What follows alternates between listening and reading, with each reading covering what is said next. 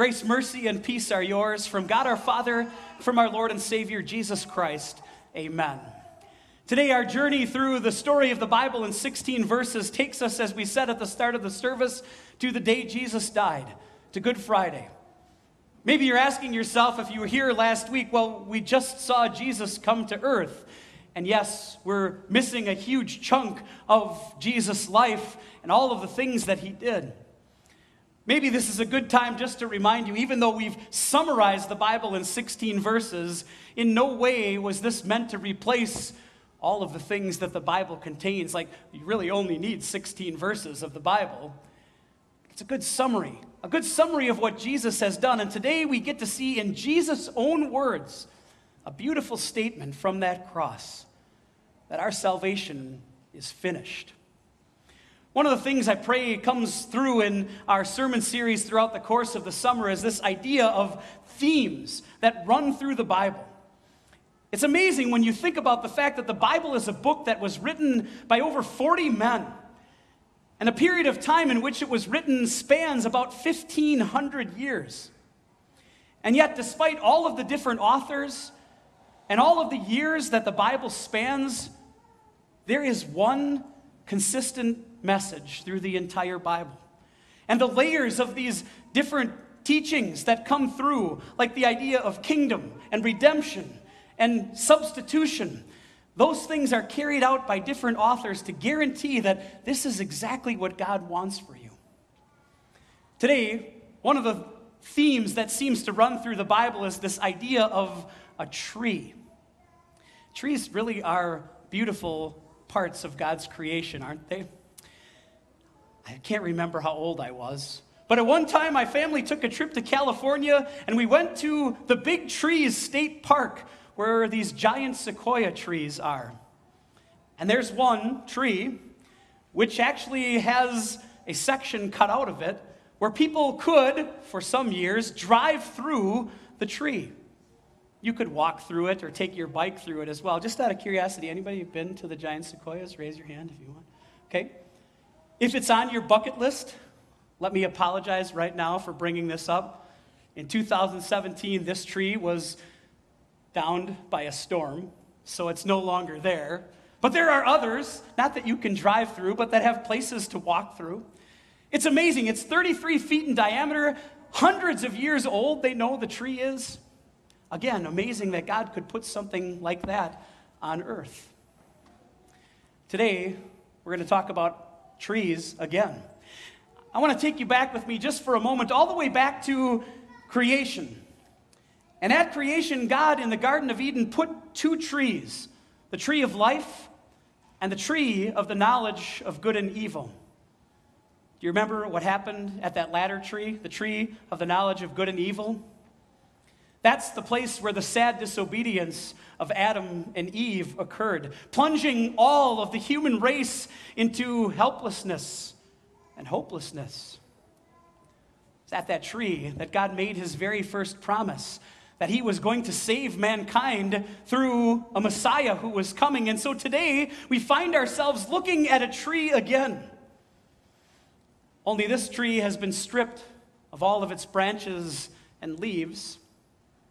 It's been fashioned into a cross, the means of execution that the Roman government reserved for the worst of criminals. And that's where we find Jesus, hanging on a cross, on the tree of the cross. The only person who has lived a truly innocent life ever in this world is hanging on a cross as the worst of all criminals. So today, we want to answer the question, why? Why is Jesus on that tree?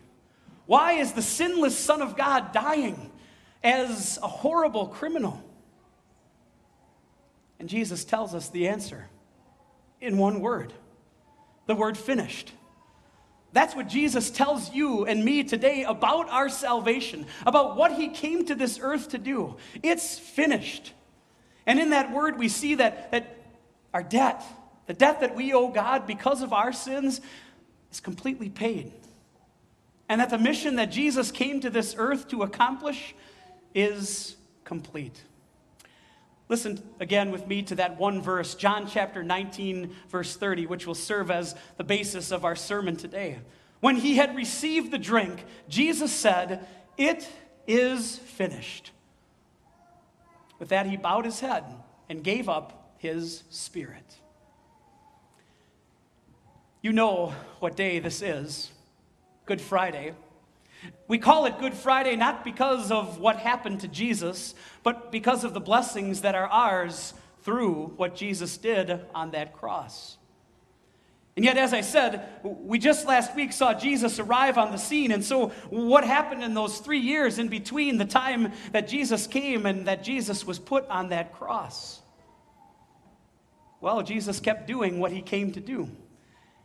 He was preaching to the people, proclaiming the good news of salvation that was found in him.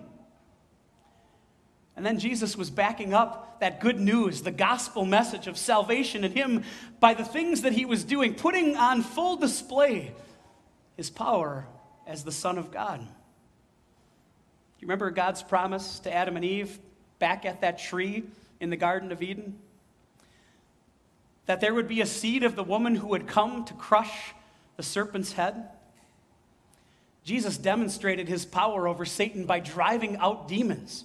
He demonstrated his power as the Son of God by showing that nature was under his control. He showed his compassion as the Savior by healing people and even raising people from the dead. But Jesus didn't come to earth just to display his power, just to demonstrate that he was the Son of God. He came to be our substitute too. And Jesus did everything required by the law of God to live perfection in your place and in mine. With all of the great things that Jesus was doing, with his perfect life, with all of the healing that he was accomplishing, how is it that he had enemies? How is it that people wanted to send Jesus to the cross? It goes back to the idea of king, what the Messiah was going to be like when he came to this earth. And there were people who simply couldn't accept that Jesus was the promised Messiah, especially the religious rulers of the day. In their jealousy, they looked for ways to trap Jesus, to trick him, to discredit him. But at every turn, they were unable to do so. So they plotted. They plotted and carried out his execution, his crucifixion, his death on a cross. Again, we might ask the question, how? How did the perfect Son of God, who was doing all of these great things and bringing such a message of salvation, how could he be so misunderstood and so mistaken? People simply weren't looking for a Savior who would be suffering. They simply weren't looking for someone who was going to take their place and die on the tree of a cross. By this time, the prevailing theory was that the Messiah who was coming into the world was going to be a political savior. He was going to overthrow the Roman rule. He was going to be a conqueror. For some reason, people missed Isaiah's prophecy that we talked about a few weeks back, where God promised that the Messiah who was going to come would suffer, that he would be pierced for our transgressions and crushed for our iniquities, that the punishment that brought us peace would be put upon him. If you want to get a little taste of the thirst that people had for this conquering hero, you only need to rewind the days about 5 to Palm Sunday, 5 days before Good Friday. That's when the people thought they were getting exactly what they thought was coming when the Messiah came. When Jesus rode triumphantly into Jerusalem and they sang his praises and cast their cloaks and their palm branches on his path. They thought they were celebrating their hero, someone who would come and crush the Roman rule.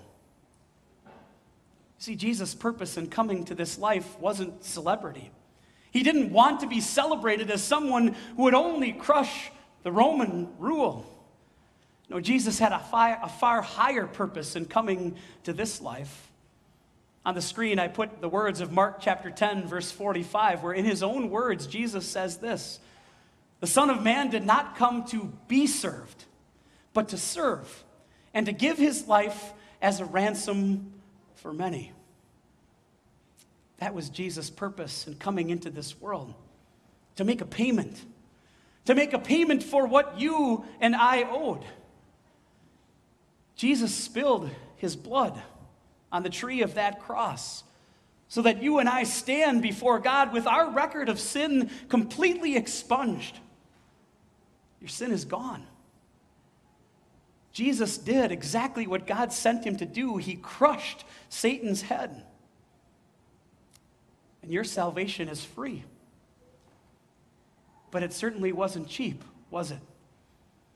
In the prophecy of Jesus that God gave in the Garden of Eden, he said that Satan would strike Jesus' heel.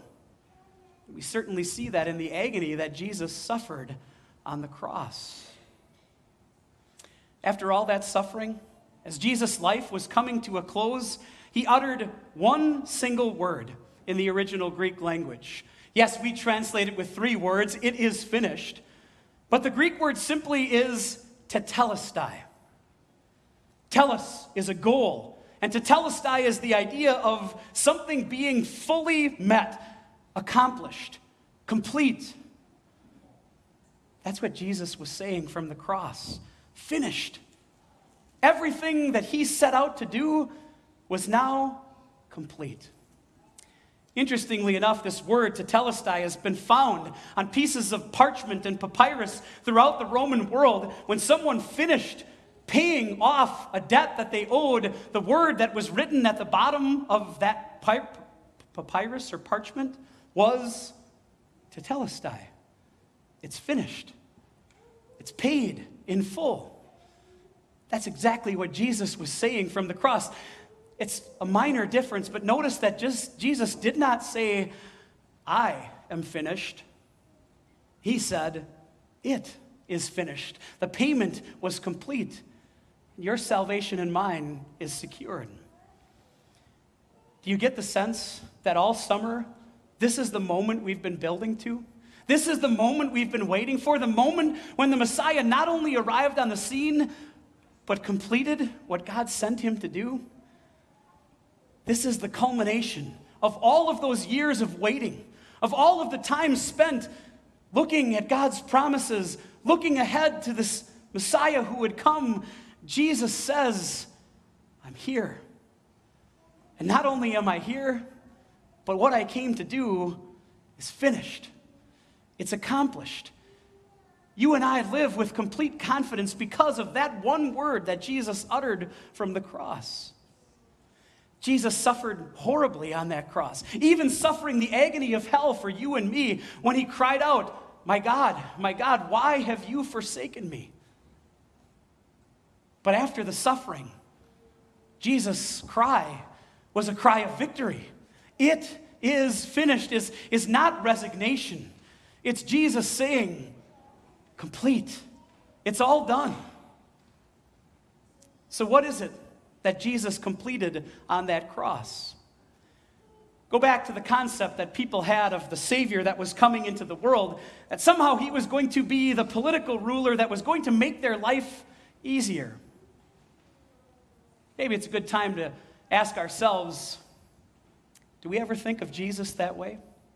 Oh, sure, we recognize that Jesus is our Savior, but maybe are there times where we wonder, why doesn't Jesus make my life a little bit easier? Why doesn't Jesus take away the cancer? Why doesn't Jesus make all of the troubles of this world go away? Why doesn't Jesus help me from not having to worry about so many different things that go on in this life? See, we have the wrong idea of a Savior from time to time too, don't we? That's why it's so important to hear Jesus' words, to come back to Jesus' purpose, the reason that he was here on this world. And that reason was to settle a debt that you and I owed to God. And what is owed to God is our very life. The wages of sin, Paul wrote to the Romans, is death. But that wage That debt, it's been paid. It's been paid by your Savior Jesus on the cross. I imagine on Good Friday, as Jesus was hanging on that cross, his enemies must have thought that they had triumphed, that somehow they had finally gotten rid of Jesus once and for all. But Jesus' final word from that cross demonstrates that he did this all willingly, for you and for me. Tetelestai, he said, it is finished. As you leave our worship today, my prayer is that that word will kind of stick in your head and in your heart. To just hear again and again that everything that was needed for you to stand before God holy and blameless, it was accomplished on the cross by Jesus. There is nothing in regard to your salvation or mine that's left for us to do, because the price has been paid and Jesus' mission is accomplished. Every day, no matter what comes in your life or mine, nothing can change what Jesus has already done. That cry of victory is a cry that you can hear and hold on to and believe every single day. That because your sins are paid in full, you will stand with your God and live with your Savior Jesus forever in heaven. That's the mission Jesus accomplished.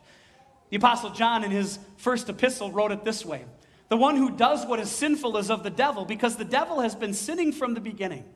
The reason the Son of God appeared was to destroy the devil's work.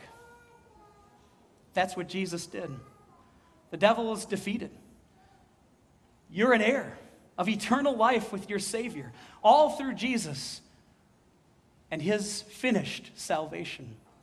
Some takeaways from our sermon today. Number one, Jesus willingly went to the cross to suffer for us. This is an amazing thing to think about, isn't it? That all that suffering that Jesus did, he did willingly. It was Jesus who said, "Greater love has no one than this, that he give up his life for his friends." It's exactly what Jesus did.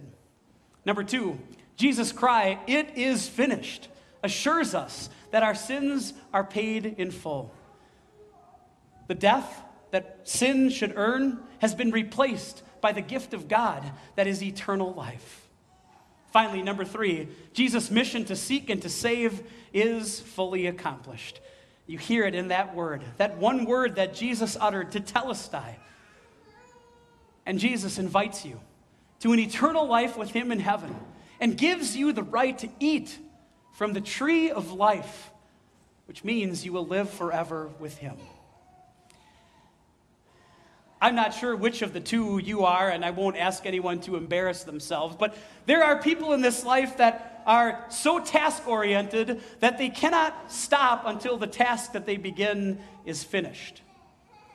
And then there are others who have so many projects going on at the same time, they're not even sure which one they should try to finish first. I don't know which one you are. I was surprised to find out this week, I had never heard this, maybe some of you had, that one of the most famous portraits of George Washington, the one that ended up on the $1 bill, is actually an unfinished work of art. The artist, his last name is Stewart, painted, a portion of that portrait in 1796. And then it was commissioned as part of the dollar bill, and so he never bothered to finish the painting. The most famous portrait of George Washington never got finished. How thankful you and I can be that Jesus leaves no mystery as to whether or not his task on the cross is finished. He said it in no uncertain terms. It is finished.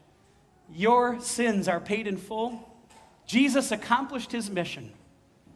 Hear that word of Jesus.